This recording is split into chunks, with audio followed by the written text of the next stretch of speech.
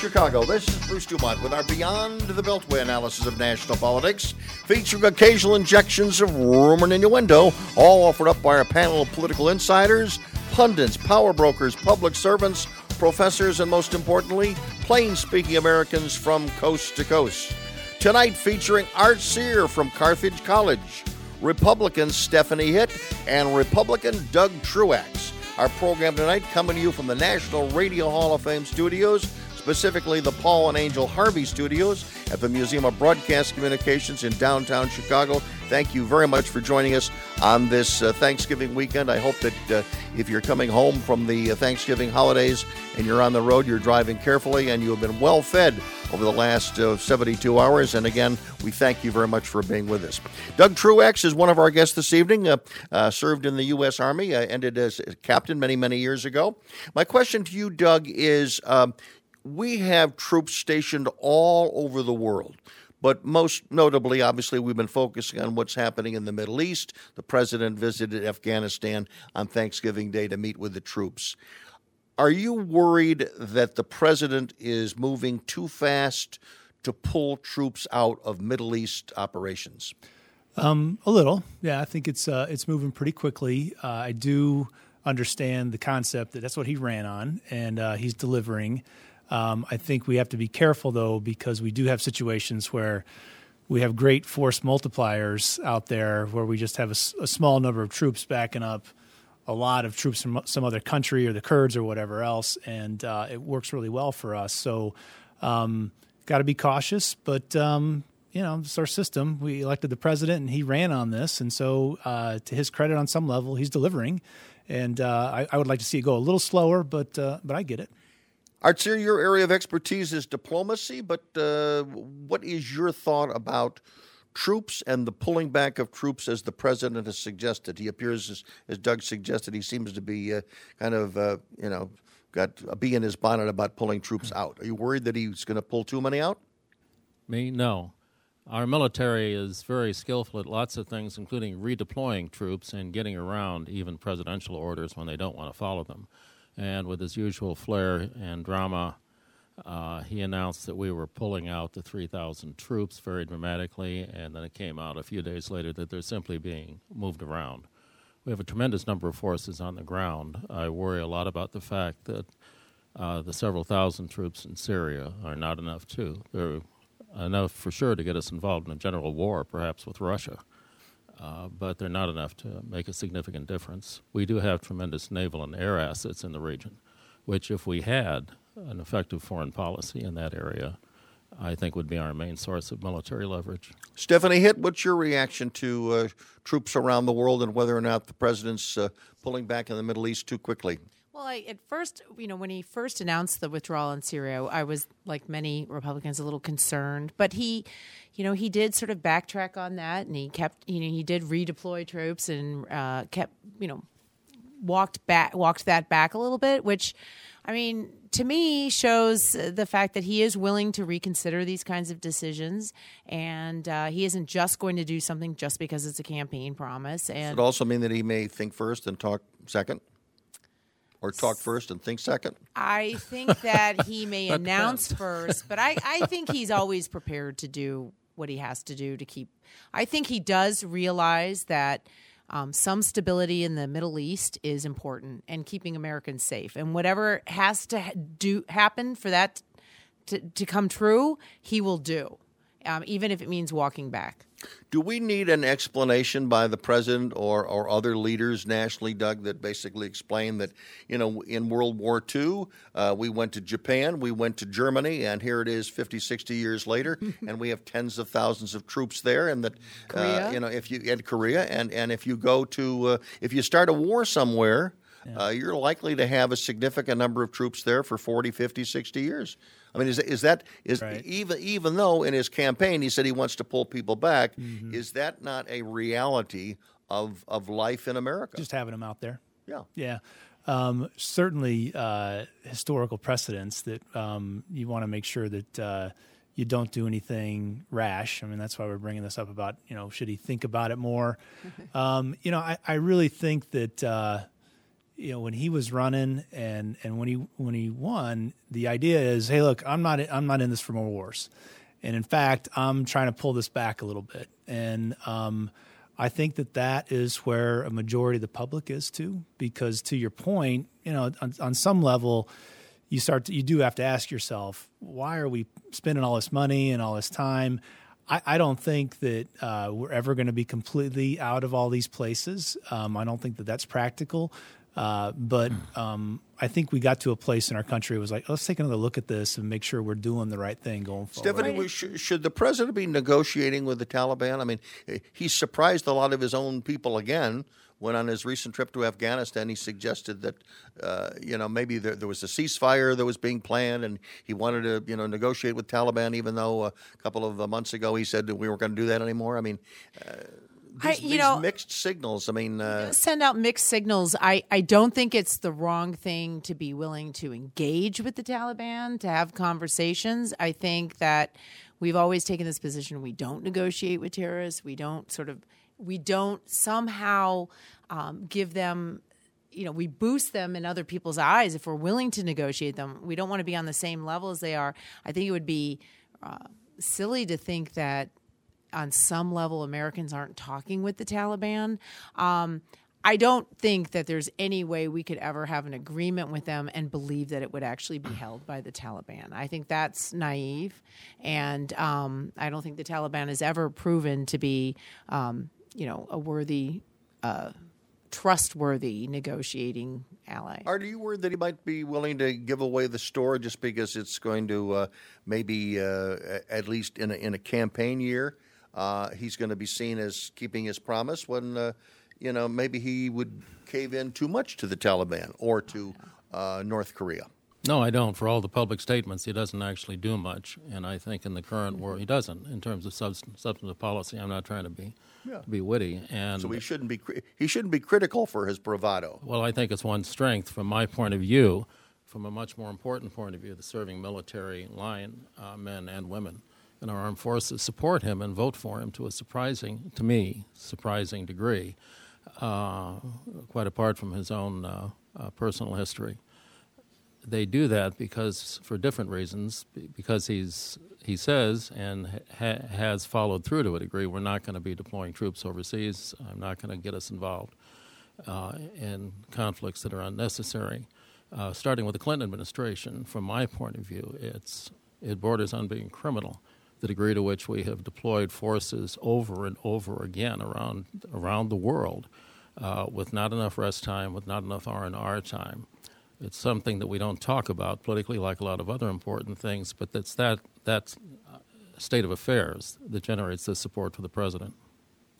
Do you think the troops are really excited when the president shows up to give them a turkey dinner? Oh, definitely. Yeah, for sure. And I wanted to, Art said something too about the operational tempo.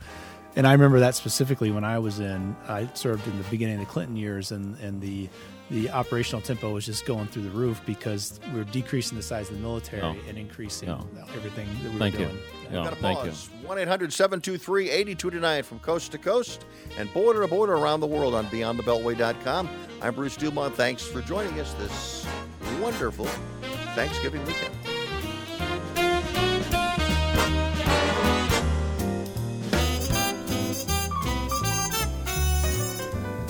A new exhibit from the Rock and Roll Hall of Fame. Stay tuned. Rock on TV. Artifacts from the Jackson 5, Sonny and Cher, Elvis, Cyndi Lauper, ZZ Top, Eric Clapton, and more. Now at the Museum of Broadcast Communications, 360 North State Street, Chicago. From Bandstand to Gaga, let's rock on TV. For info and tickets, visit museum.tv. Experience the pure holiday magic of Goodman Theater's A Christmas Carol. For over 4 decades, the heartwarming story of Scrooge's discovery of kindness and empathy has enchanted more than 1 million theatergoers of all ages. The Chicago Tribune calls it a beloved holiday tradition that tugs at all the right heartstrings. Performances run November 16th through December 29th only. Get tickets for A Christmas Carol today at goodmantheater.org. Bruce Dumont back in Chicago, and Doug and Stephanie and everybody. We were all talking about the sort of the appearance of the White House or the president over in Afghanistan. And the only question I have is because I saw pictures of him like in a bomber jacket or fatigue or whatever. Right. So there was other, he had other uniforms or garb or wardrobe, as he would say, putting on. But the sight of him in a blue suit serving a mess it looked funny to me. Right. Should have had something else on. Yeah, or at he's least an apron. He's always been very proper. Like, he always talks very much about respecting the Oval Office and how you always wear a coat and tie when you're in the Oval Office. Does. And I think that it's a sign of his respect for the troops is to be like, I'm dressing out of respect for you. And we also talked about this. If he had shown up wearing sort of maybe the flak jacket or something like that, who knows? People or as George Bush would have done. George Bush always dressed the part. But George W. George W. And they did make fun of George Bush sometimes for doing it. Sometimes they did. Landing on the mission accomplished. And so Trump's going to be damned if he does, damned if he doesn't. If he showed up wearing the bomber jacket while handing out food and stuff, people would have said, "Oh, you never served. What are you doing wearing the outfit?" I mean, I just think that the uniform. I think that he did the right thing by showing his respect. Talk about criticism. Art, are you concerned that some of these, because he has appeared before troops before, are you concerned that maybe some of these appearances are taking on more of an aura of a campaign rally in front of troops, and the troops are being used as props, as some Democrats have charged? Well, good that Obama never did that, but go ahead, Art. Yeah, no, I think it's a bipartisan piece of props, and I agree with Doug. I think the actual troops really appreciate it, no matter who is president, and it's something of a tradition in modern times for the president to do that. And not so modern times. Lyndon Johnson, on at least one occasion, had an unsurprised visit to Cam Bay, and Nixon. And Nixon made secret trips to Vietnam. But anyway, no, it's very much acceptable, and I think to be admired. Ask Newsweek. It was a secret trip.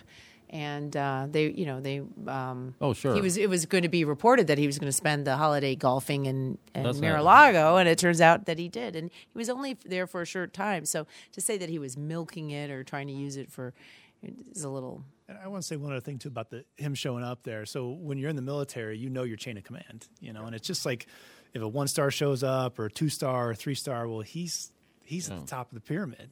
And so he is the commander-in-chief, so he's the top guy. And or to have him show up it's a little bit the celebrity inside the military that you get to see him and meet him and shake his hand. Hopefully, that's what is a great thing for all those folks. Yeah. The other thing that's going on in the military now is the recent decision by the president to pardon 3 members of the military, special forces, who have been charged with war crimes to varying degrees of war crimes.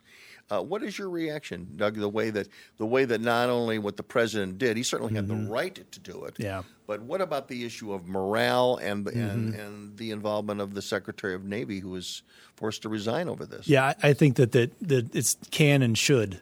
All right, so he can do whatever he wants in that regard because he is the commander in chief. He's at the top. He can do those things. The should is a different animal in this case because there's some issues going on inside the SEALs, and they're trying to figure that out. And I was really super impressed when I was in the military about the self-policing inside the military. You always see that if there's something goes wrong inside, there's people get assigned, there's boards, there's reviews, there's everything else, and it's a very self-policing environment. I think that's what they're trying to do. So I understand why they would get upset that he would go around them, but you got to remember, Commander-in-Chief, he's the only elected guy inside the military. So, he gets to do what he wants, and that's how our Constitution's set up. So can and should, two different things, but he can do that. Is this bending over backwards to, as he talks about the war fighters, the president wants to be with the war fighters, that this also is maybe about sort of the enlisted or the grunts, the real fighters that are out there, like the special forces, and it's not the brass, it's not those sitting either back in the Pentagon or back of lines making decisions. So it really is about it's the officers against the infantry. Does anybody see it like that? No, I don't see it that way at all. I Okay. think that even those boards that review those situations, most of those officers on those boards have combat experience. And even to say, even the admirals and the generals, in this case the admirals. So these are they're not former armchair generals. Former SEALs. A lot of them, they know their stuff. So it's not like two different worlds. So. What do you think of this? Well, and we should mention your daughter is in the Air Force, so I don't know. How right? much Yeah, she's at the discussion there is academy. at her level, but, it's really interesting because one of the things that's sort of at issue here are rules of engagement, and it is we are asking people to go into the worst situations in the world and literally make split second decisions, life and death decisions, and knowing that.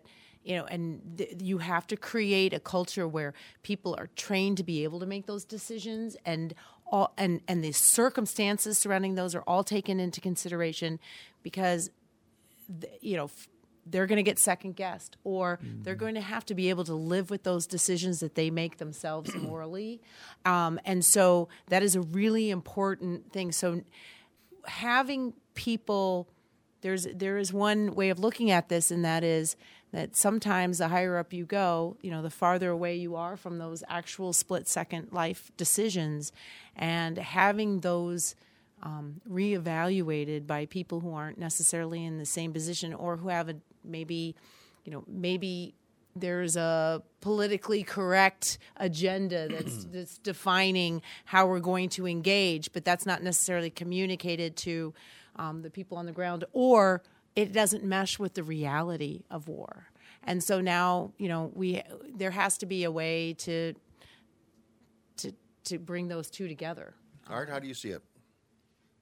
To me, it's a very strange case. Obviously, the accused is someone who's very unpopular among his comrades, and there was a lot of interpersonal tension. I'm surprised the military, after dropping very important charges, decided to convict on the basis of The corpse. to me, a bizarre lesser charge involving a photograph. There's more going on than what's been released in the news. Thank you for asking. It's very, very difficult, and that's why I think it's important not to be glib and quick in talking about this, Bruce. But you also think that what you have here is, in one case, you have the spouse of one of those charged decided to go on Fox News and make her husband a celebrity, and that had she not gone on Fox News and had they not sort of rallied to this guy's cause, rallied in the fact that they kept giving her airtime to tell her story, that this case would have gone away. And does that set up a signal that people know that if you want to get to the president, you get on Fox and Friends, you get on Fox News, and that this was a carefully orchestrated way to go around, the Uniform Code of Military Justice and the court-martial and everything else, because this was a media-savvy wife. Yeah, it's bad precedent in that regard. And that's why I'm saying, should it be done? I don't think so, especially if there's already the process underway of reviewing things. And, I agree. Some of these things you can look at and say, well, that's not that big of a deal, or split second and all that stuff. It's just, the president doesn't know. But if there's going to be a whole board to review and a whole process inside the military to review this stuff, they're going to figure it out and get to the right solution. Well, we hope that the president, in making this decision, had the most thorough review himself. Now, we don't know. None of us know how that was presented to him. A thorough Trump review. A thorough Trump review. No, that's a new concept for me, Stephanie. But there were discussions. I mean, there had supposedly there was discussions about procedural irregularities that didn't necessarily conform with that. And if that was the case, then maybe this was the right case to review. We don't know that. We're not going to have all that information, unfortunately. It was a thorough review of all the Fox News on the subject. That's right. Is that what you meant, Art? Well, but you know what? I don't mean to interrupt, but that's the reality we live in today. Is we have media, we have social media. There are new and different ways to change the news, to get out the news, to influence people. in ways that did not exist 20 years ago, 15 years ago, whatever. So this is a reality that even our military is going to have to, we see this with the police as well. I mean, how many police decisions are second guessed now, and somebody goes running to the media, and now, now people have to have body cams and things like this. The reality is there's now this outlet to get, the media, even the military isn't even closed off from social media anymore. And that's a reality now. Is everybody comfortable? We've had some high visibility departures from this administration. Yeah. General Mattis, General McMaster.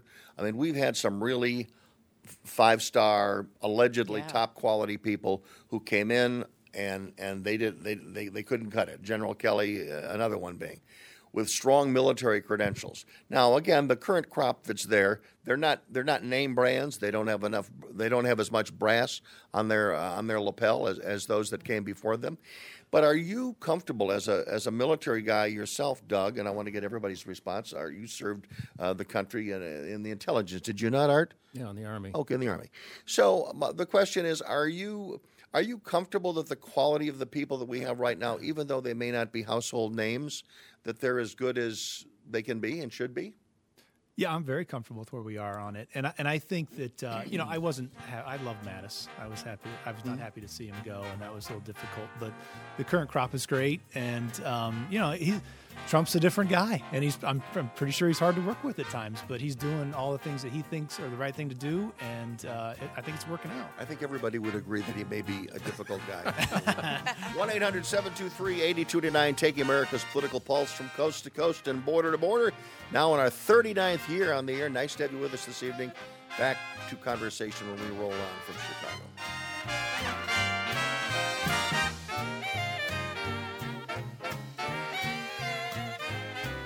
The economy is not working for everybody, especially those in jobs where unscrupulous businesses keep wages lower by hiring millions of illegal workers. Those businesses could use the government's E-Verify system to prevent illegal hiring, but they refuse. What's best for the country? Let businesses continue to hire illegal workers or require E-Verify, raise wages, and recruit left-behind Americans?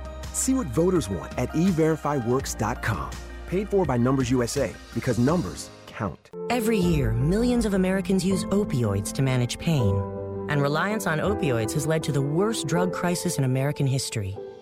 That's why the CDC recommends safer alternatives like physical therapy to manage pain. Physical therapists treat pain through movement, hands-on care, and patient education. No warning labels required.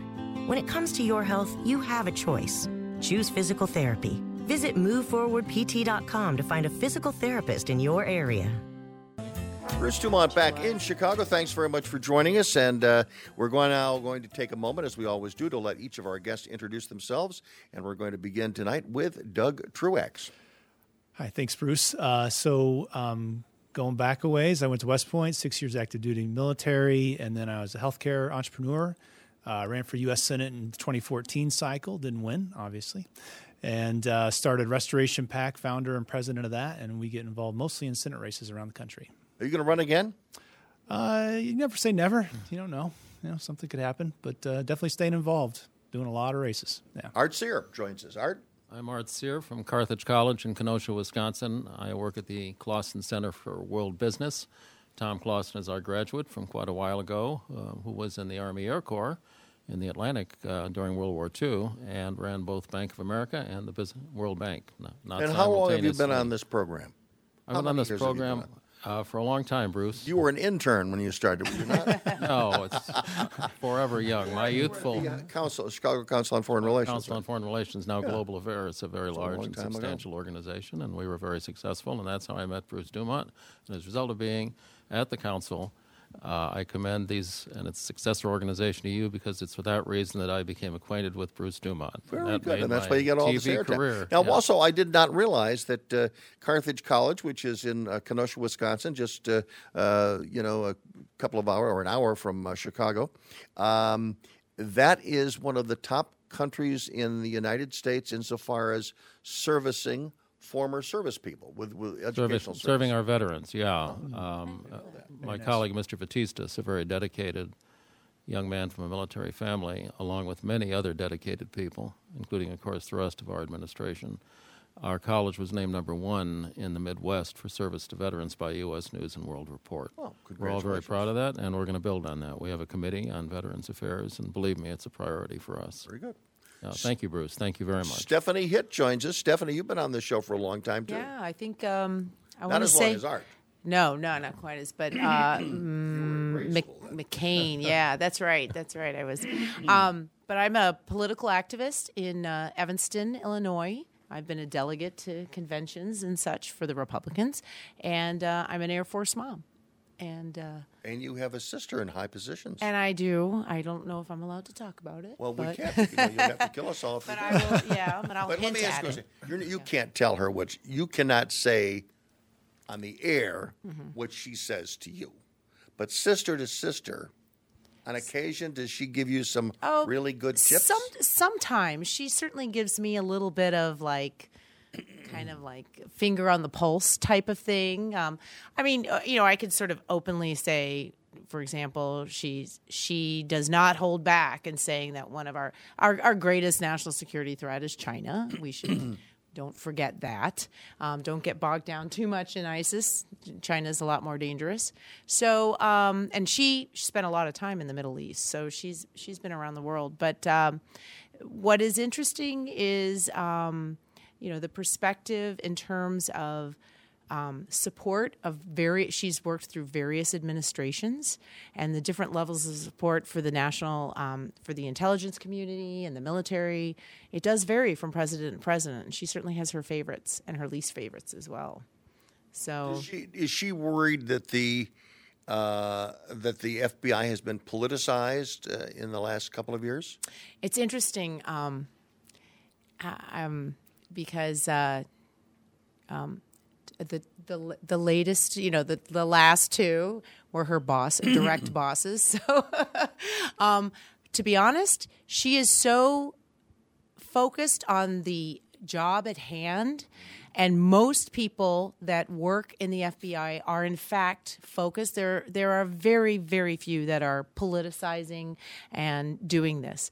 So I can say with complete confidence, and I think she would agree, that the one or two people that have sullied this reputation completely do not represent the men and women that put their lives on the line every day, and they commit themselves well beyond their pay grades to keeping us safe. And I think that as Americans, we can feel very confident that our national intelligence agencies are, in fact, doing their jobs. And they do it very well and highly skilled. Okay. By the way, let me mention, if you would like to call in, our toll-free lines are open at 1-800-723-8289. That's 1-800-723-8289. If you'd like to send me an email, it's beyondthebeltway2019 at gmail.com. If you want to tweet me a comment, it's at Dumo, at D-U-M-O. Of course, you can go to our website, beyondthebeltway.com, at any point, not only see and hear this program as we do it live, but if you miss it, it's always there. You can always find past shows going back several months, maybe in some cases even several years. And, of course, remember, we are live every Sunday night, not only on Sirius XM satellite radio and all of the great radio talk stations from coast to coast that carry this broadcast. We are live on Facebook and we are live on YouTube. So make sure you can find us. And if you do, by the way, one other point, I mention this periodically, and I do want to mention, since we're in the holiday spirit and the giving spirit, if you would like to help this program grow in 2020, I ask you to go to our GoFundMe page. GoFundMe is an important part of keeping this program going, and I'm not just making this up. I mean, the program is getting to be an expensive burden for me personally, and I'd like to be able to continue it for a long, long time. But again, this is an opportunity. If you like Beyond the Beltway, whether you like the television version, you like the radio version, a way at this holiday time is to go to the Beyond the Beltway GoFundMe page. You can make a contribution, however small or however large you'd like it to make. It will go to the continued transmission of this program in 2020, which will be a great political year, and I'd hate to have any breakup in that or severing of any of that connection that we have each and every Sunday night. So the GoFundMe page, Beyond the Beltway, I do appreciate any help you can provide. Let's go to Bangor, Don Banger. I thought he was Bangor, Wisconsin. But this is Don Banger calling from Wisconsin. Go ahead, Don. Are you there? Yes, sir. Are you calling from Bangor, Wisconsin? I am calling from Bangor, Wisconsin, right in the middle of the country. Okay, and what's the other big town that you're near? Well, I don't have any big towns, but 200 miles south of Minneapolis, Minnesota. Okay. 300 miles west of Milwaukee, Wisconsin. Well, it's great to have you with us. How can we help you with a question or comment tonight? Nice to talk to you. You guys got a great show. Thank you. I stay home every night. On Sunday night, I try and be here to listen to you guys. Very good. Well, we are been on Sirius XM for a long time, and hopefully for many years to follow. Great. Well, I just got I got a little bone to pick with. I apologize to the lady there, Miss Stephanie. Yep. Okay. Last name Hit. I didn't get that either, but does it? Anyway. It's HITT. Like hit the ball. Yeah. All right. That all right. Well. Anyway, when she's talking about the Navy SEAL thing there, with the she says, well, Miss, you say, well, that's a split-second decision, and I will say I have never been in combat, and I do understand that it would be. There's a 12-year-old or a whatever enemy. Yeah, that's an issue. But no, this feller, I'm sure, is a brave guy and a hero. But when this is not a split-second decision to say, here, I'm going to pose with this corpse.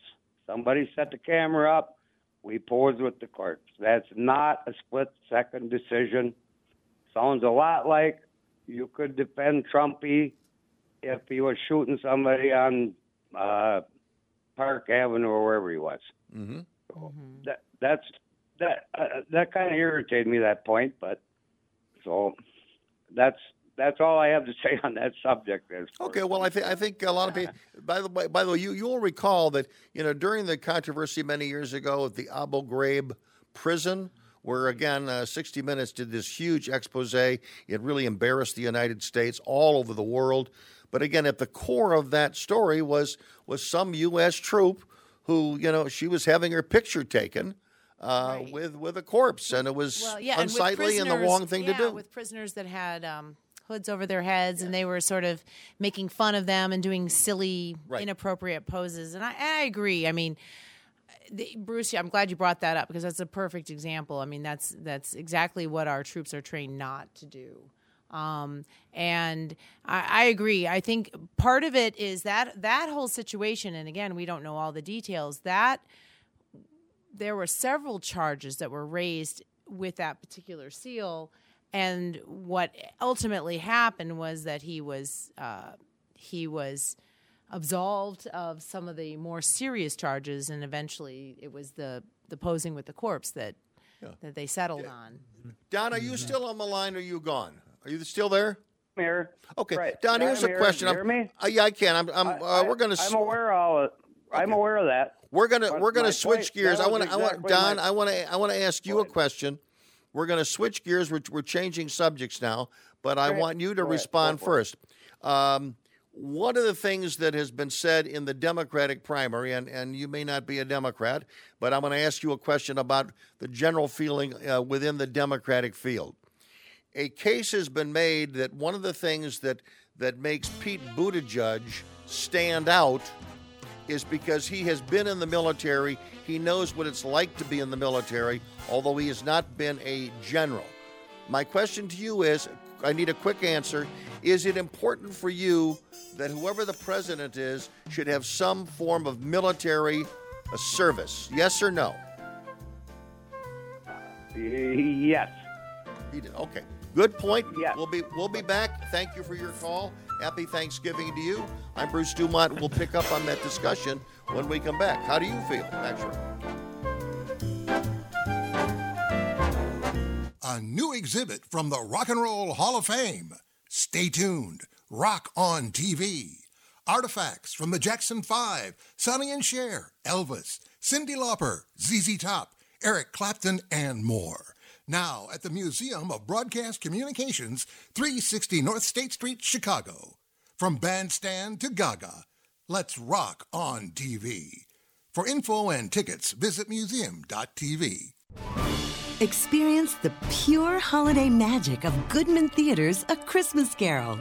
For over 4 decades, the heartwarming story of Scrooge's discovery of kindness and empathy has enchanted more than 1 million theatergoers of all ages. The Chicago Tribune calls it a beloved holiday tradition that tugs at all the right heartstrings. Performances run November 16th through December 29th only. Get tickets for A Christmas Carol today at goodmantheater.org. Bruce Dumont back in Chicago. Thanks very much for joining us. Let me put my glasses back on so I can continue to talk. And I was talking about to Don in Bangor, Wisconsin, and I'm asking our guests here. Pete Buttigieg is going around saying, okay, I'm a guy with military experience. Gabby Gabbard has said the same thing. Tulsi Gabbard has said the same thing. How important is it that someone has served in the military? And just because you are a relatively low-ranking member of the military, does that give you the right and the smarts to make intelligence decisions as the commander-in-chief, Art? Absolutely. It sure helps. I'm fortunate as part of my work for the college and Clausen's wishes concerning the chair. I write a weekly newspaper column and other news media, and I try to make the point regularly that there should be particular value for candidates who have military experience. With the end of the draft, way back in 1973, we have a professional military that's more and more segregated from the rest of society, and polls show that. It's a huge change. It's far more effective and far more professional than back in my day. And I think the decision was inevitable, but it's a major political challenge today, and I think that's why people who've served on active duty, and particularly if they've been in challenging areas in the Mideast or Afghanistan or elsewhere, that they should get special. Well, we don't know that about Buttigieg at the moment, but I'm not endorsing him individually. No. But you asked me a general question, and I gave generals. You what I think is an important answer. Thank you for asking. Thank you. Well, I appreciate your answer. Well, I feel like it's you certainly, if not having served, have to have a special understanding and a special level of respect for the military and for the sacrifices that are made and for the chain of command and for the training and the development of our, modern day soldiers. So there are many people on the Republican side who, one of the reasons they didn't like Obama is they didn't feel like he had a full respect for the military or a full understanding of that. I think those same people feel differently about Donald Trump because he has so openly embraced the military and supported them in a way that many other candidates, especially those on the Democrat side, have not.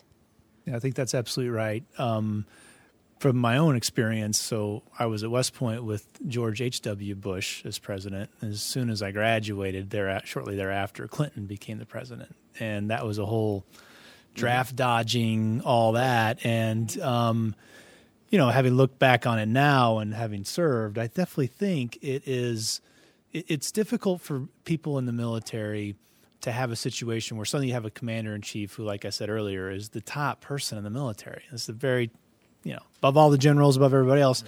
And if they've not been in and that's their first job in the military, it does make you feel a little uneasy, honestly, because you're like, they don't really know what we do and what it's like down here. Now, if they will listen to those around them that will tell them, hey, this is how this works, and if they have a healthy respect, like Stephanie said, I think there was definitely during the Obama years a healthy at times disrespect for what happened in the military and a constant need to change it and make it look differently and a less emphasis on war fighting, which is the most important thing the military's got to do. And that was damaging, and we're still feeling the effects of that. Right. Edward is listening to us on WCGO, our flagship station in Chicago.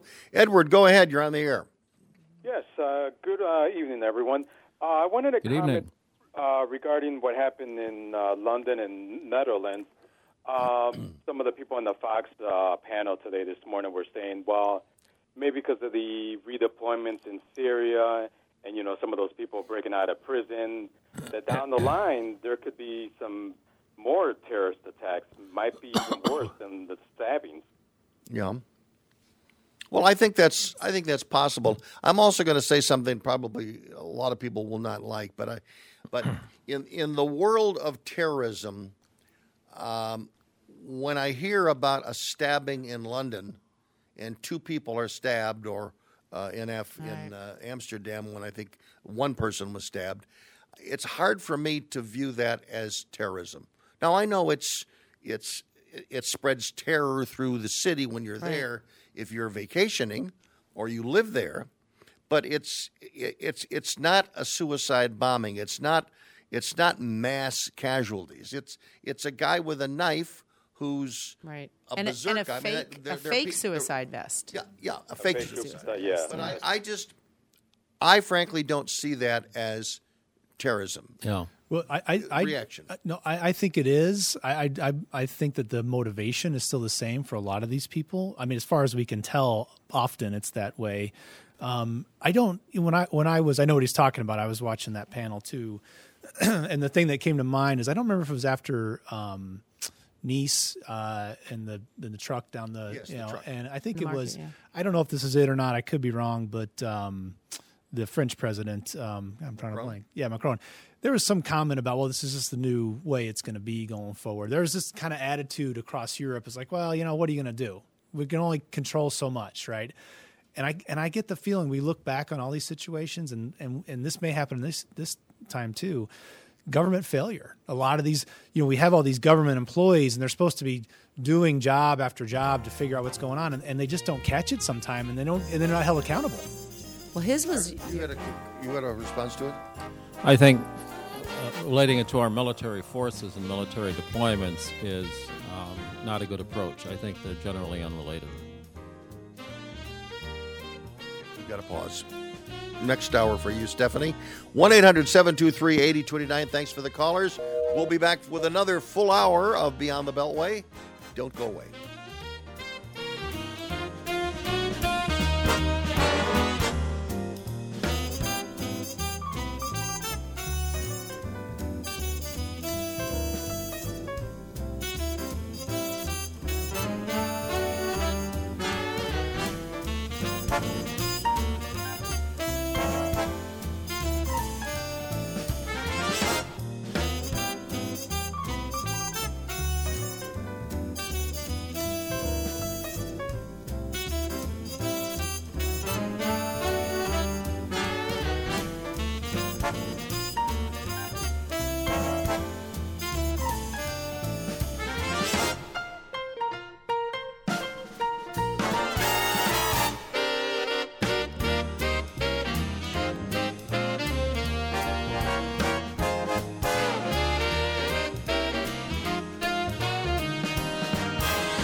Do you worry about how much someone drinks? Do you feel angry or depressed most of the time? Do you feel neglected or unloved? Do you feel that if the drinker loved you, she or he would stop drinking? If you answered yes to any of these questions, you are not alone. Not everyone trapped by alcohol is an alcoholic. Families and friends are suffering too. Al-Anon and Alateen can help. Call 1-866-200-0223 or visit alanon.org/help. My name is Bobby. I'm a veteran and lost my leg to a roadside bomb. My victory was going from a wheelchair to becoming a weightlifting champion. I'm Sam. I'm a veteran. My victory was finding a career that I could be proud of.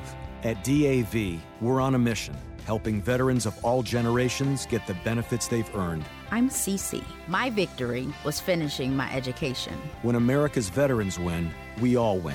Help us support more victories for veterans. Go to DAV.org.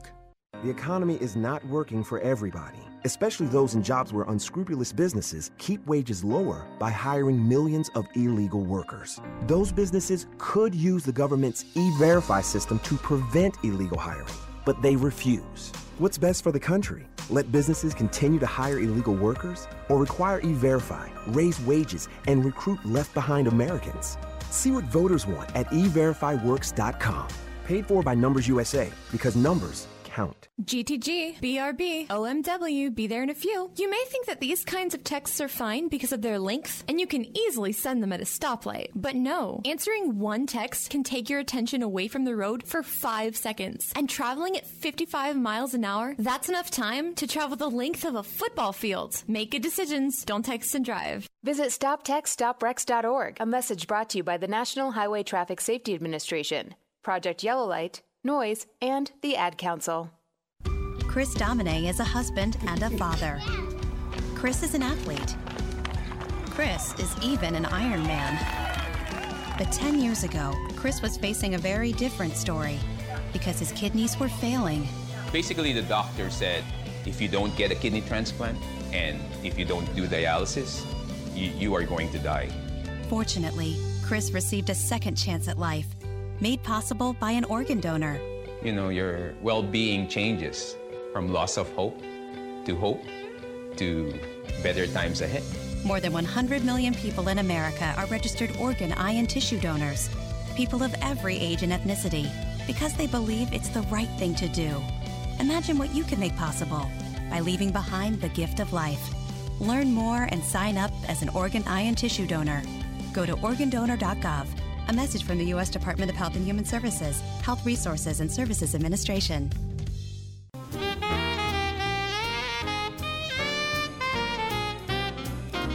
Bruce Dumont back in Chicago. President Trump and his lawyers will not participate in the House Judiciary Committee hearings this coming week. That news broke in the last several hours. So, again, the president is not going to participate. We've gone the whole hour without talking about impeachment. A word from impeachment from you, Stephanie. Are you ecstatic, even watching all these hearings? Such a sham.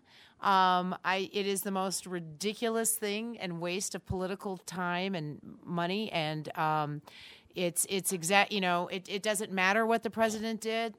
I'm one of these believers that doesn't matter what he did. No. I'm saying the Democrats are basically, their attitude is, doesn't matter what he did or didn't, we're going to impeach him no matter what.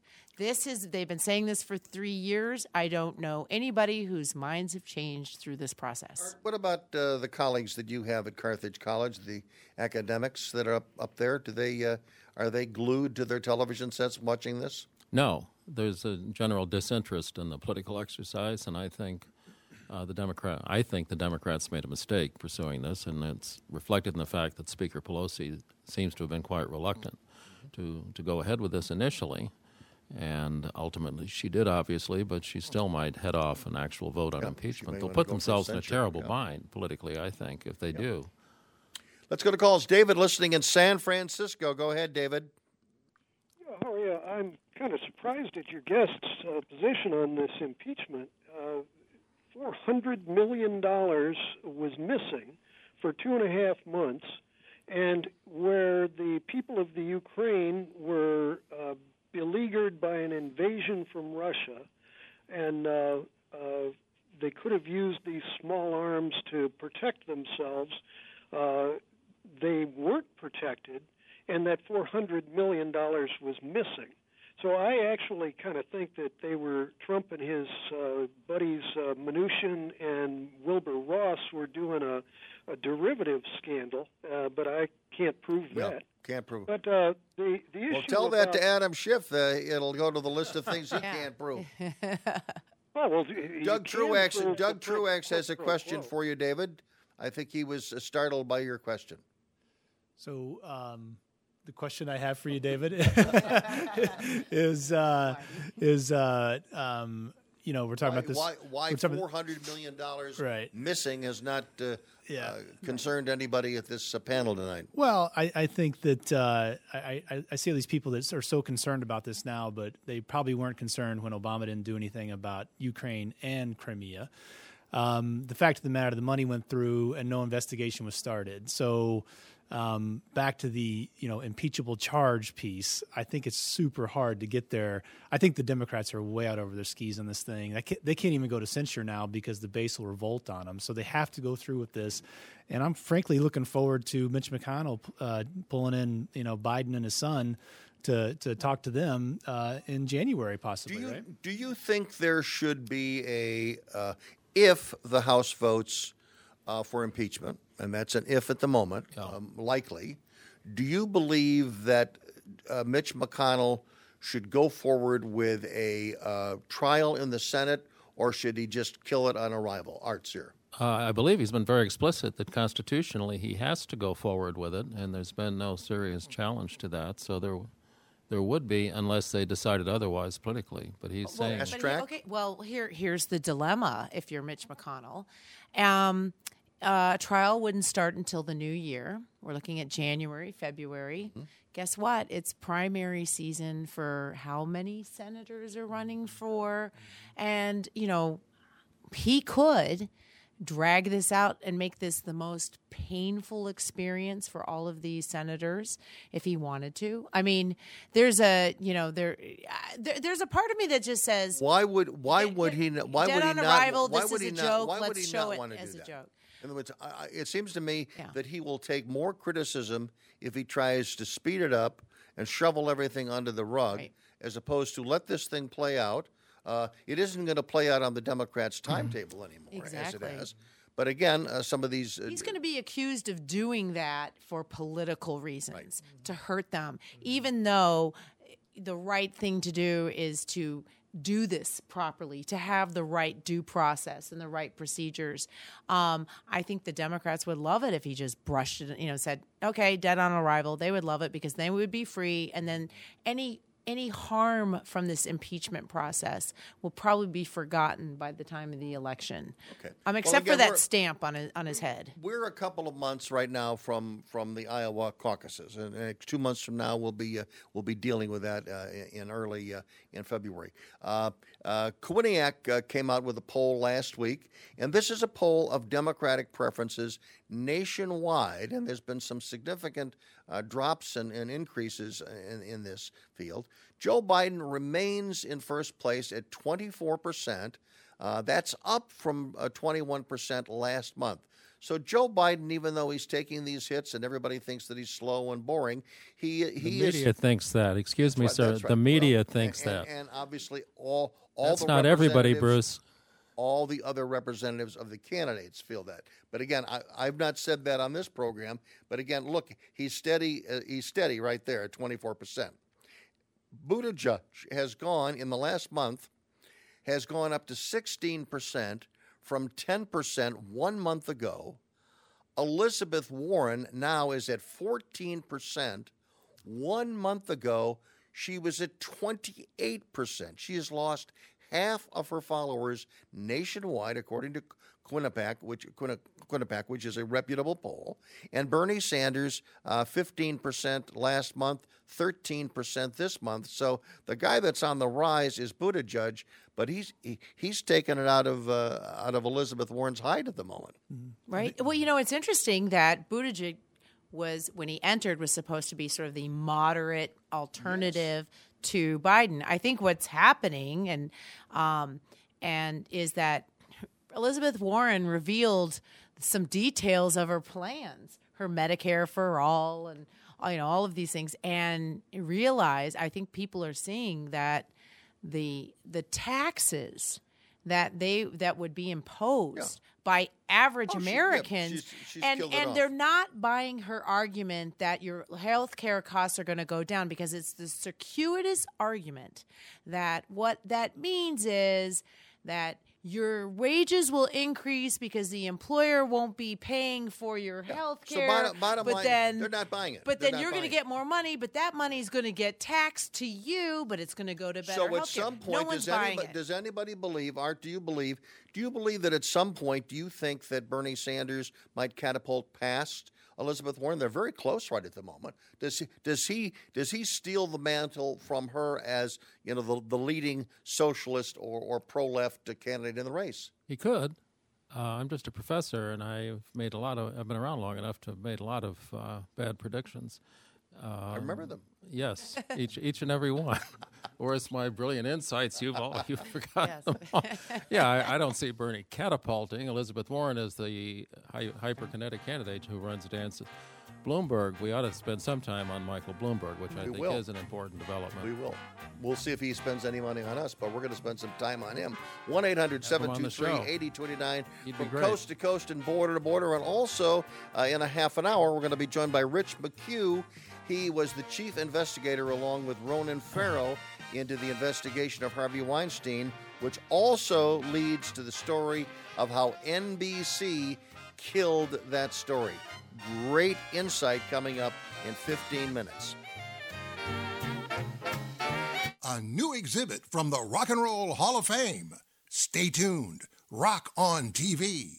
Artifacts from the Jackson 5, Sonny and Cher, Elvis, Cyndi Lauper, ZZ Top, Eric Clapton, and more. Now at the Museum of Broadcast Communications, 360 North State Street, Chicago. From Bandstand to Gaga, let's rock on TV. For info and tickets, visit museum.tv. Experience the pure holiday magic of Goodman Theater's A Christmas Carol. For over 4 decades, the heartwarming story of Scrooge's discovery of kindness and empathy has enchanted more than 1 million theatergoers of all ages. The Chicago Tribune calls it a beloved holiday tradition that tugs at all the right heartstrings. Performances run November 16th through December 29th only. Get tickets for A Christmas Carol today at goodmantheater.org. Bruce Dumont back in Chicago. One of the things that we have talked about in past weeks on this program, and that is Pete Buttigieg continues to do very well. He is not doing well at all with African-American voters.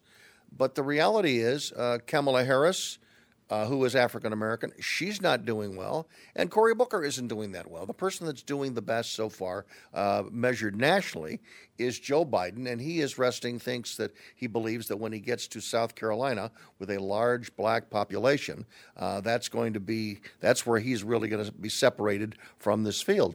But I wonder that it's a long time before they get to South Carolina. And I'm wondering if along the way, if Buttigieg can pick up momentum. I wonder at what point does Buttigieg's momentum, if he were to do well in Iowa and New Hampshire, at what point is he going to say, what do I have to do to get black votes? Because I don't see him going all the way to win the nomination of a party with as large a black base as the party, and he's got nothing going for him in that respect. His South Bend story is not going to help him very much. Are there endorsements? Yeah. Are there things that he could do? Only Obama could help him. I think Obama's laying that out there a little bit, may be helping him through that phase if it comes to pass. But I doubt that could happen. But I think that may be the plan. If he's not helping Biden, well, if he thinks that Buttigieg can actually win and Biden can't, I mean that's how. But Obama's going to ride that he's going to wait as long as possible to see if Biden really is dead in the water, and if it looks like Biden's still alive, he is not going to put his neck out there. Obama is not going to put his neck out there for anyone who might lose. He's not going to do that. I don't know why. I mean, I don't know why he would put his neck out there for anybody. But I'm just saying, right at the moment, I mean, you've got two. At least in the Democratic field, you have two moderates that are in first and second place. And again, Amy Klobuchar she's only at 2%. And of course, she thought that Iowa was going to be a place that she was going to surprise, but she's not surprising anybody. Are you worried? Are you worried at all about Pete Buttigieg, his age, and his lack of international or major league political experience? Art Sear. No. Not particularly. Obama didn't have a lot of experience. But he wasn't 37 years old. No, but he was young, and he certainly didn't have a lot of international experience. The founders, young man, they were all guys in some of them in their early 30s. And they had wives as well who were relatively young, who were important to the founding of this great republic. This is going back to the old days. You're one of these news people who's trying to stir up a controversy where none is there. You one of them kind of... You one of those guys? No. Oh, okay. But 37 I've had isn't presidents the same. that are considerably younger than I. Yeah, I think because we do live a lot longer now than we did 250 years ago. That, we hope so. That we what is considered. I mean, if you were 40, you were well past middle age. Back well, I then, was trying to be funny, but I know, but I don't know. I think his it's interesting that his Buttigieg, one of his strongest constituent is suburban white women. Those are the ones. I wonder if they all think he's cute. I mean, to be honest, I live in that world. I know you do, and they all think he's cute. They're all supporting Pete Buttigieg. I get invited to all these little fundraisers, and I hear, isn't he cute? Very big. He has very big, and he's well spoken. He has. For those around the country, he has a great deal of support in Chicago and Illinois. Yes. Most of the money, I mean, he's raising a lot of money. Well, it's He's geography. come to Chicago. I mean, he's close to the city, but I'm saying I would say he probably is the most popular Democrat at the national field, at least in Chicago, at least in the circles that I'm aware of, including professional political circles. And we're talking about educated suburban white women. Well, he's got his Harvard degree. He's got his Rhodes Scholar. He's got his military credentials, so that makes him knowledgeable. Why don't blacks like him? Why don't blacks like Pete Buttigieg? Is it because of all of those things? It might very well be. It's because he doesn't have a sense of that he was part of the struggle? Art, you're frowning as I ask the question.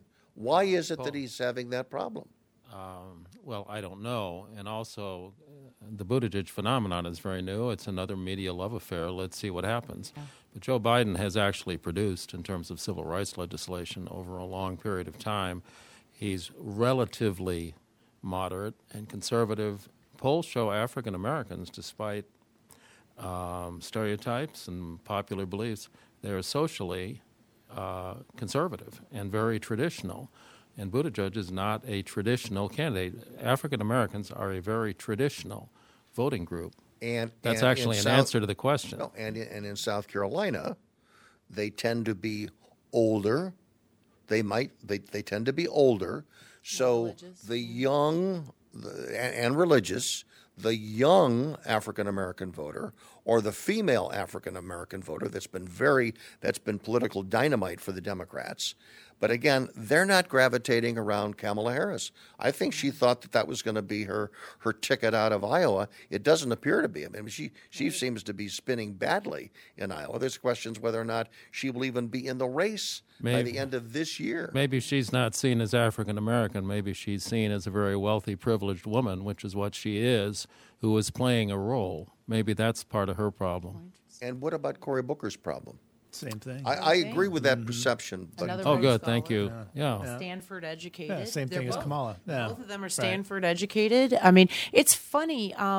There was a recent. How were they different from Barack Obama? I don't know. I mean, he's a gifted campaigner. He and is. strikes And emotional you know chords. what? He did pay his dues, Likeable. working his way up, and got a lot of support from Chicago politics. And if there is anyone that's going to help you navigate the African American communities that exist all around the country in different cities, it's Chicago. Chicago politicians know how to do that. He also had a campaign and speech. very powerful people. Jesse, that's a very important point. Very powerful people in the business establishment, for various reasons, got behind Barack Obama. That's a very important point. Yes, and so I think Barack Obama's success, I think, could be attributed very much to his experience in Chicago, his connections, Chicago politician, working Chicago political style, and of course, being on your show, Bruce. Joe Kennedy bought the Merchandise Mart in 1945, partly to make a lot of money, as usual, and as usual it worked, but also for political reasons. Mm-hmm. The history is fascinating, the amount of time as well as money that he and his lieutenants spent getting to know Chicago and Illinois in depth. Looking at the Democratic field as it currently exists, which includes Michael Bloomberg and Tom Steyer, who do you feel, Doug, is the most likely Democrat to give Donald Trump the most significant run for his money and challenges, maybe not beat him. I don't expect you to say that any Democrat's going to beat him. Yeah. But who is Donald Trump's toughest competitor for re-election? I would, in thinking of general elections, I could see Bloomberg in the general, but he's not going to make it to the primary. And I look at these other folks that are probably going to make it to the primary, and I don't think they have a chance. So I'm feeling really good about how things are looking. I think the Democrat most likely to give the run is Biden. And I say that even though he's weak, and I think that Trump will ridicule him and wipe the floor. The point is, our nation is very heavily split. But Biden, of all the Democrats, seems like a safe run for independents who aren't sure about Donald Trump. Art Sear. I agree with Stephanie. Biden's debate way back in 2012 with Paul Ryan, the vice presidential debate, is revealing. Now, I realize that was a while ago, and Joe was older, but he really wiped the floor with Ryan, who is a very smart, very clever, very experienced politician who just got clobbered. He's not to be underestimated as a debater. He's not doing it recently, though. I think He hasn't done it yet. Well, you ask me, I tell you. He's a safe haven. Yeah, it's not a general election campaign. And no, I don't think he can behave that way, especially with women on the stage. No, that would be disastrous. He really beat Ryan to a pulp. He can't do that with female candidates. But I don't think he's doing as badly as the media keeps reporting. I think more independent. This election is going to be about the middle, the independents. Sure. There's going to be 48% here, 48% here. That's not changing. Impeachment support and whatever showed us that. But it's going to be those independents in the middle that maybe are a little troubled by impeachment or a little bit. I think that's who we're fighting, and that Biden as a more proven moderate, and as he's safe. And I think that there will be independents that will vote for him for that reason. A lot of people see the president as unsafe. Exactly. Right. And I think, Biden is somewhat predictable. He may not be dynamic and magnanimous. He's not going to do anything crazy to change our government. He's not going to do anything crazy to change the economy. I think that for that undefined middle, Biden is the scariest. I think if you are factoring into this that Bernie Sanders nor Elizabeth Warren have lit any fires in the African American community, right, and the two African American candidates have failed to ignite any real enthusiasm there, right, and you're relying on an elder senior statesman of the party to rally the black vote, and that's the way you're going to win the nomination and the election, given the fact that his record of performance thus far have not been effective. I would say, and this may surprise a lot of people, I think the person most likely to give Donald Trump a run for his money by inspiring young voters is Pete Buttigieg. I think Buttigieg at this moment, he's got a long way to go, but right at this moment, I think he has the ingredients to pull off a surprise. I'm Bruce Dumont, back shortly.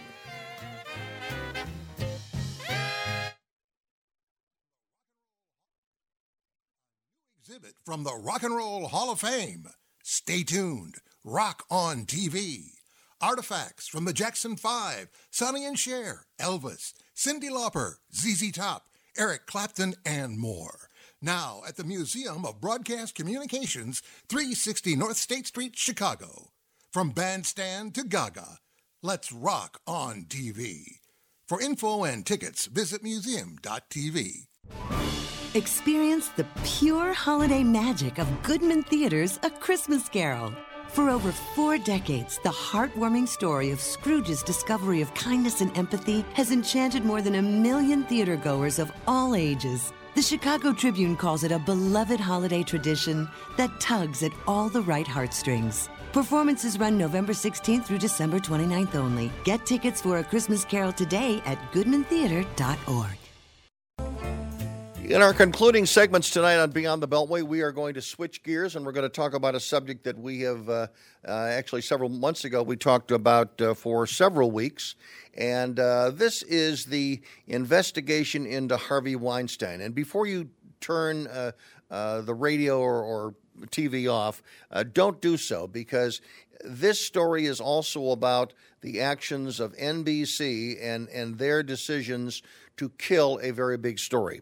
Joining us now is Rich McHugh. He is an investigative producer, and he is partnered with Ronan Farrow on the Harvey Weinstein story.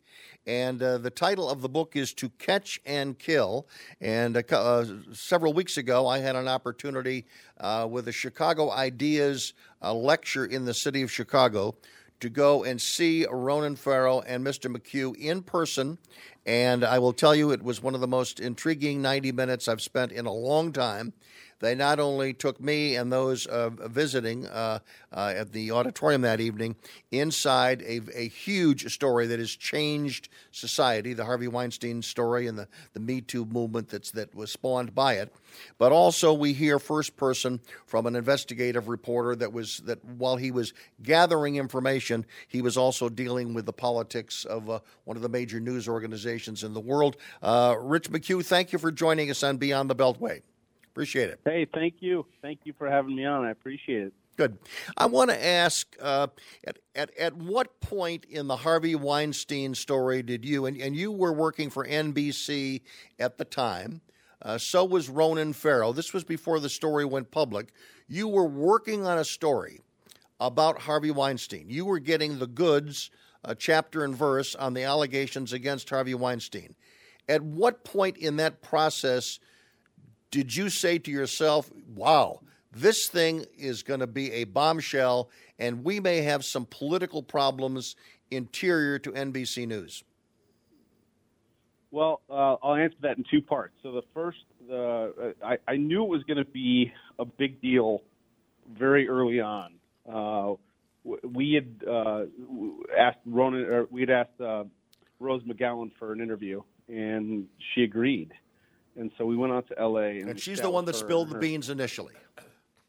Correct. So we didn't think she would go on the record. She was rumored in Hollywood to have had a bad experience with Weinstein for years, but never had she gone on the record. And so when she sat down with us and she ripped her guts out about what had happened to her, it was one of the most intense interviews I've ever been a part of as a producer, and I've sat through thousands of interviews.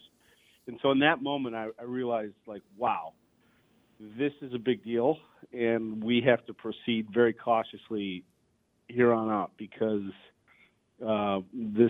she's accusing a very powerful person of these things, and the pressure is going to be intense. The resistance we felt from NBC happened shortly thereafter. We brought back the interview to New York City, and we, went over it with attorneys and talked through all the issues. And ultimately, the first review of this was like, you know what, we think you guys need more. And we were disappointed, but we were like, okay, we'll get more. If we cross this massive hurdle, we'll get more. But then there was this kind of notion like, you guys have a lot going on. Maybe you should put this on the back burner. And that was like, maybe a month after we interviewed Rose. And we were like, put this on the back burner? Why would we ever put this on the back burner? Like, that makes no sense. So were you getting this direction from the attorneys exclusively, or were you getting it from news executives, your superiors as well? News executives. People who were privy to what we had the people we had interviewed and all that we were working on. And that was the message from them saying, you know what, you guys are busy, put this on the back burner, maybe focus on some other things for the time being. And we fortunately said to ourselves, we're not going to do that. We're going to hit the gas, but privately, we'll tell them, okay, maybe we're putting it on the back burner, but we knew we had a tiger by the tail, so to speak. At what point did you and Ronan Farrow understand or get the news that if this story was going to become public, it was going to become public through another publication, not anything to do with NBC. Well, ultimately, that came towards the end of the summer of 2017. It was a very pivotal time for the story. NBC Legal and NBC Universal Legal had approved the story, the elements of our scripts and whatnot, and then it was a decision for the executives at NBC, Noah Oppenheim, the president, and there was a reluctance to proceed, and so they subjected it to another review by what they call it was a group they convened of Dateline producers, and at that point we started to wonder, like, what's going on here? Like, why, if this thing is legally approved, what's the reluctance? But ultimately, it came down to a period of about a week where they started telling us to cancel interviews. We had interviews set up with rape victims of Weinstein in California and whatnot. And I said, no, you can't go do those.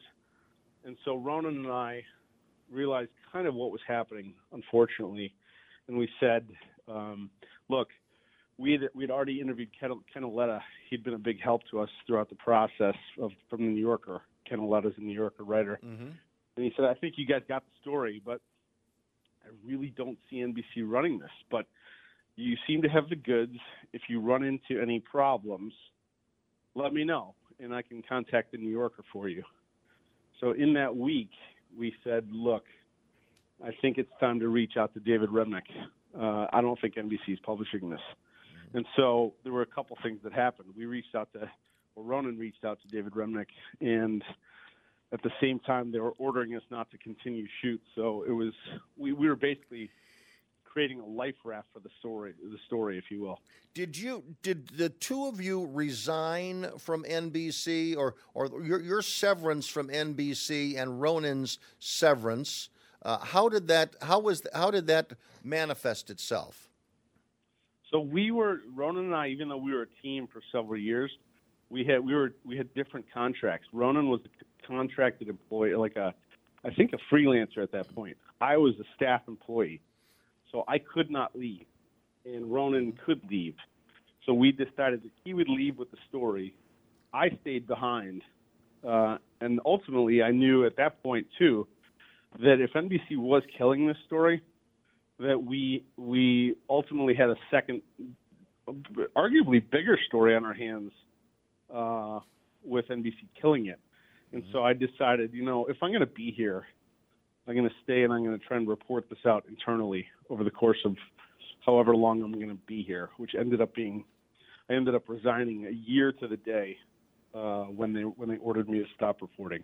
At this point, within the circles of NBC, what, if any, information did you hear, either from official sources or through water cooler conversation, did you hear about the conduct of Matt Lauer?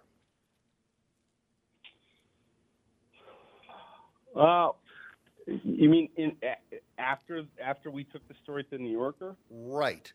Or before? Or I guess my question is, at what point you're working on this huge story that is going to really, it's going to absolutely blow Harvey Weinstein out of the water. Right. It's going to destroy him and potential business relationships that he may have with Universal, which owns NBC. You've got all kinds of potential really big bombshell connections that are exploding. Mm-hmm. And I'm just wondering, as all this is going on, are you hearing anything internal about the rumors about Matt Lauer that eventually became their own huge story? Well, I was hearing rumors about Matt Lauer and stories about Matt Lauer from literally the day I walked into NBC News years earlier, but I was also hearing those same stories when I was at ABC.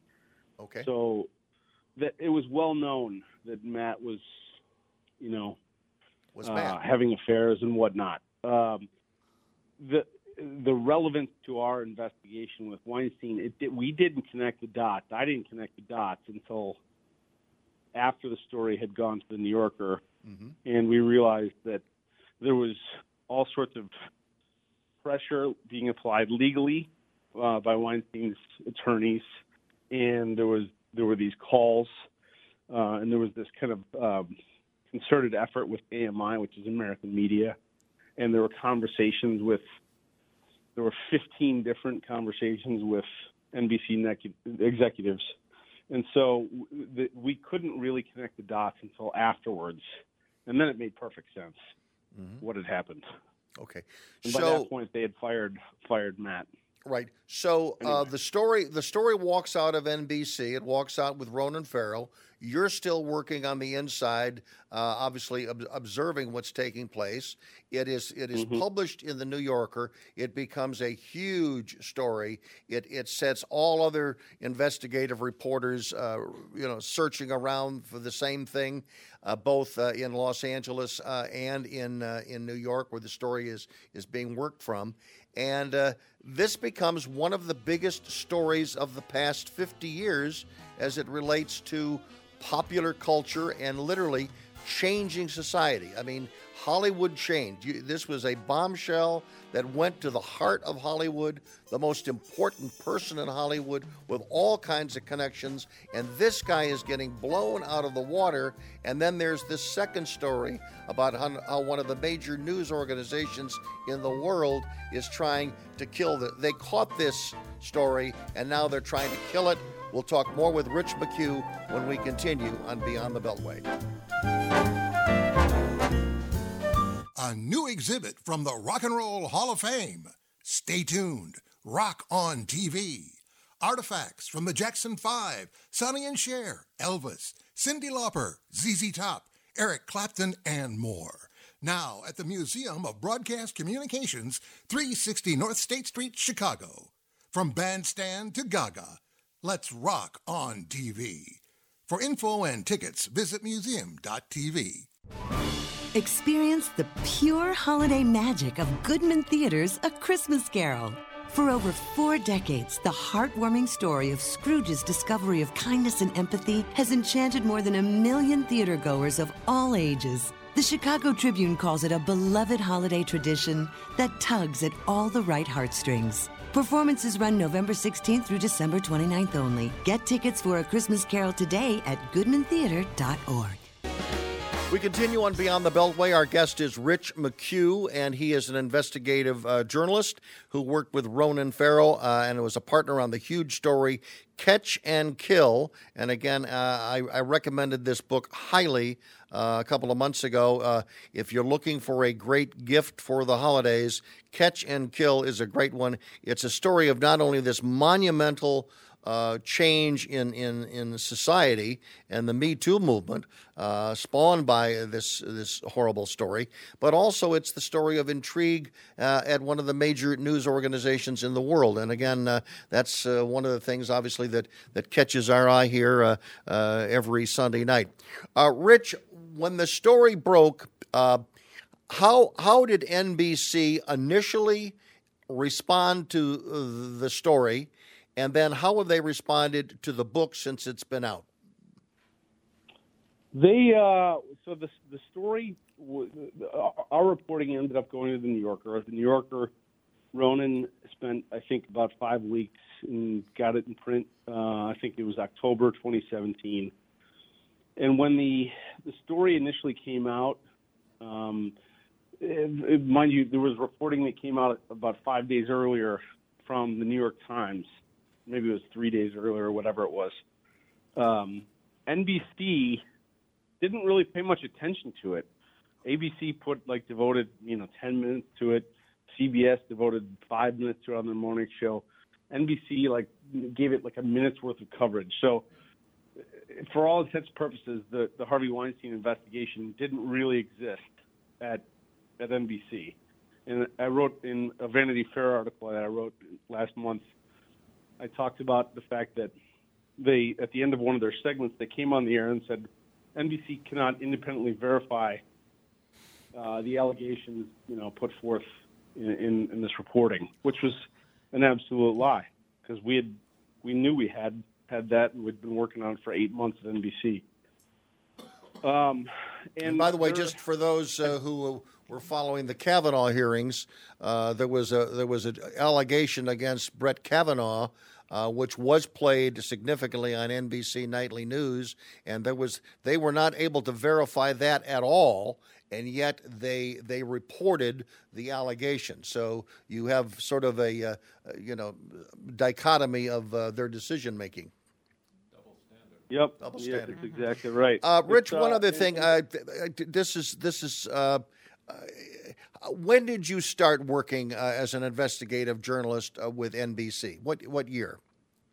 I came at the end of 2014 or beginning of 2015. 2014. Okay, I joined as a supervising producer in the investigative unit.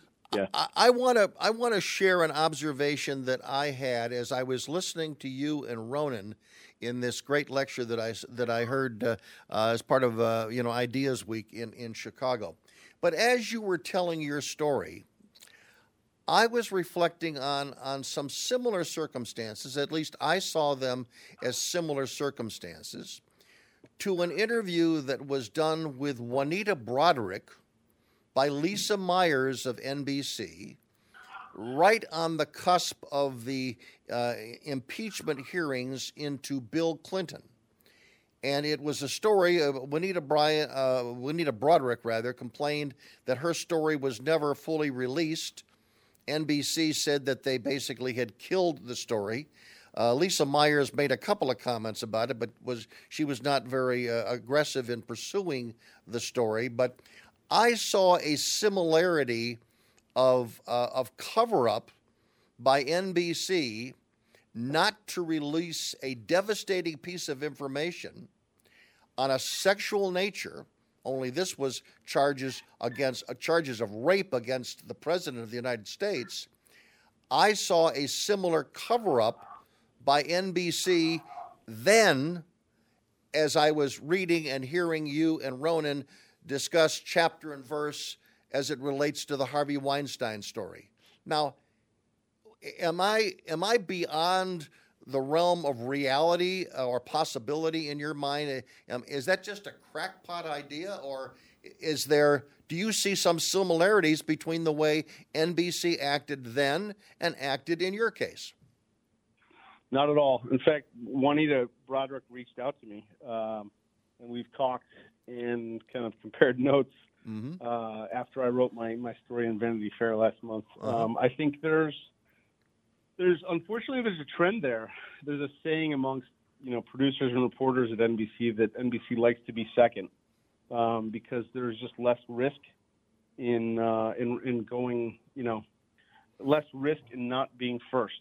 If you're first, you face all sorts of heat legally and PR wise, and so it's much easier not to be out in front on stories like this. And I don't think you're wrong at all. No, I think that I've heard from Juanita. I've heard from another person who's working on another very powerful story involving a president that was killed at NBC, and I think there's a lot to be said there. I think there's dots to be connected yet. And do you see similarity to your story about what recently happened at ABC with a reporter being told to kill a story about Jeffrey Epstein? Are there similar fingerprints there? I think networks all face tremendous pressure because they are financial. There's revenue streams coming in that they depend on, and so it's very difficult for networks to really go all in on investigative reporting. And so it's very possible that the palace put undue pressure on ABC. I don't know. Yeah. I don't know. But in your case, obviously, you were a hardworking troop, literally, on the front lines, and the fact that your boss at NBC News, they work for a much larger company that relies on Hollywood and show business. And you were doing a story that literally was taking down the king of Hollywood. The top guy in Hollywood was being thrown off his pedestal because of the actions and the conduct of you and Ronan Farrow. I congratulate you very much. I thank you very much for being with us tonight. I cannot recommend the book enough as a holiday gift. to catch and kill. And again, Rich McHugh, thank you very much for being with us tonight on Beyond the Beltway. It's my pleasure. Thank you. Thank you so much. Our thanks also to Art Sear and Stephanie Hitt and Doug Truax for being here. Our thanks to Fritz Coleman and Andrew Marshall for their assistance in the production of this program. I'm Bruce Dumont. Thanks for joining us tonight. See you next. Bruce Dumont, so long from Chicago. Do you worry about how much someone drinks? Do you feel angry or depressed most of the time? Do you feel neglected or unloved? Do you feel that if the drinker loved you, she or he would stop drinking? If you answered yes to any of these questions, you are not alone. Not everyone trapped by alcohol is an alcoholic. Families and friends are suffering too. Al-Anon and Alateen can help. Call 1-866-200-0223 or visit alanon.org/help. My name is Bobby. I'm a veteran and lost my leg to a roadside bomb. My victory was going from a wheelchair to becoming a weightlifting champion. I'm Sam. I'm a veteran. My victory was finding a career that I could be proud of. At DAV, we're on a mission, helping veterans of all generations get the benefits they've earned. I'm Cece. My victory was finishing my education. When America's veterans win, we all win. Help us support more victories for veterans. Go to DAV.org. The economy is not working for everybody, especially those in jobs where unscrupulous businesses keep wages lower by hiring millions of illegal workers. Those businesses could use the government's E-Verify system to prevent illegal hiring, but they refuse. What's best for the country? Let businesses continue to hire illegal workers, or require E-Verify, raise wages, and recruit left-behind Americans? See what voters want at everifyworks.com. Paid for by Numbers USA, because numbers count. GTG, BRB, OMW, be there in a few. You may think that these kinds of texts are fine because of their length, and you can easily send them at a stoplight. But no, answering one text can take your attention away from the road for 5 seconds. And traveling at 55 miles an hour, that's enough time to travel the length of a football field. Make good decisions. Don't text and drive. Visit StopTextStopWrecks.org, a message brought to you by the National Highway Traffic Safety Administration, Project Yellow Light, Noise, and the Ad Council. Chris Domine is a husband and a father. Chris is an athlete. Chris is even an Ironman. But 10 years ago, Chris was facing a very different story because his kidneys were failing. Basically, the doctor said, if you don't get a kidney transplant and if you don't do dialysis, you are going to die. Fortunately, Chris received a second chance at life, made possible by an organ donor. You know, your well-being changes from loss of hope to better times ahead. More than 100 million people in America are registered organ, eye, and tissue donors. People of every age and ethnicity, because they believe it's the right thing to do. Imagine what you can make possible by leaving behind the gift of life. Learn more and sign up as an organ, eye, and tissue donor. Go to organdonor.gov.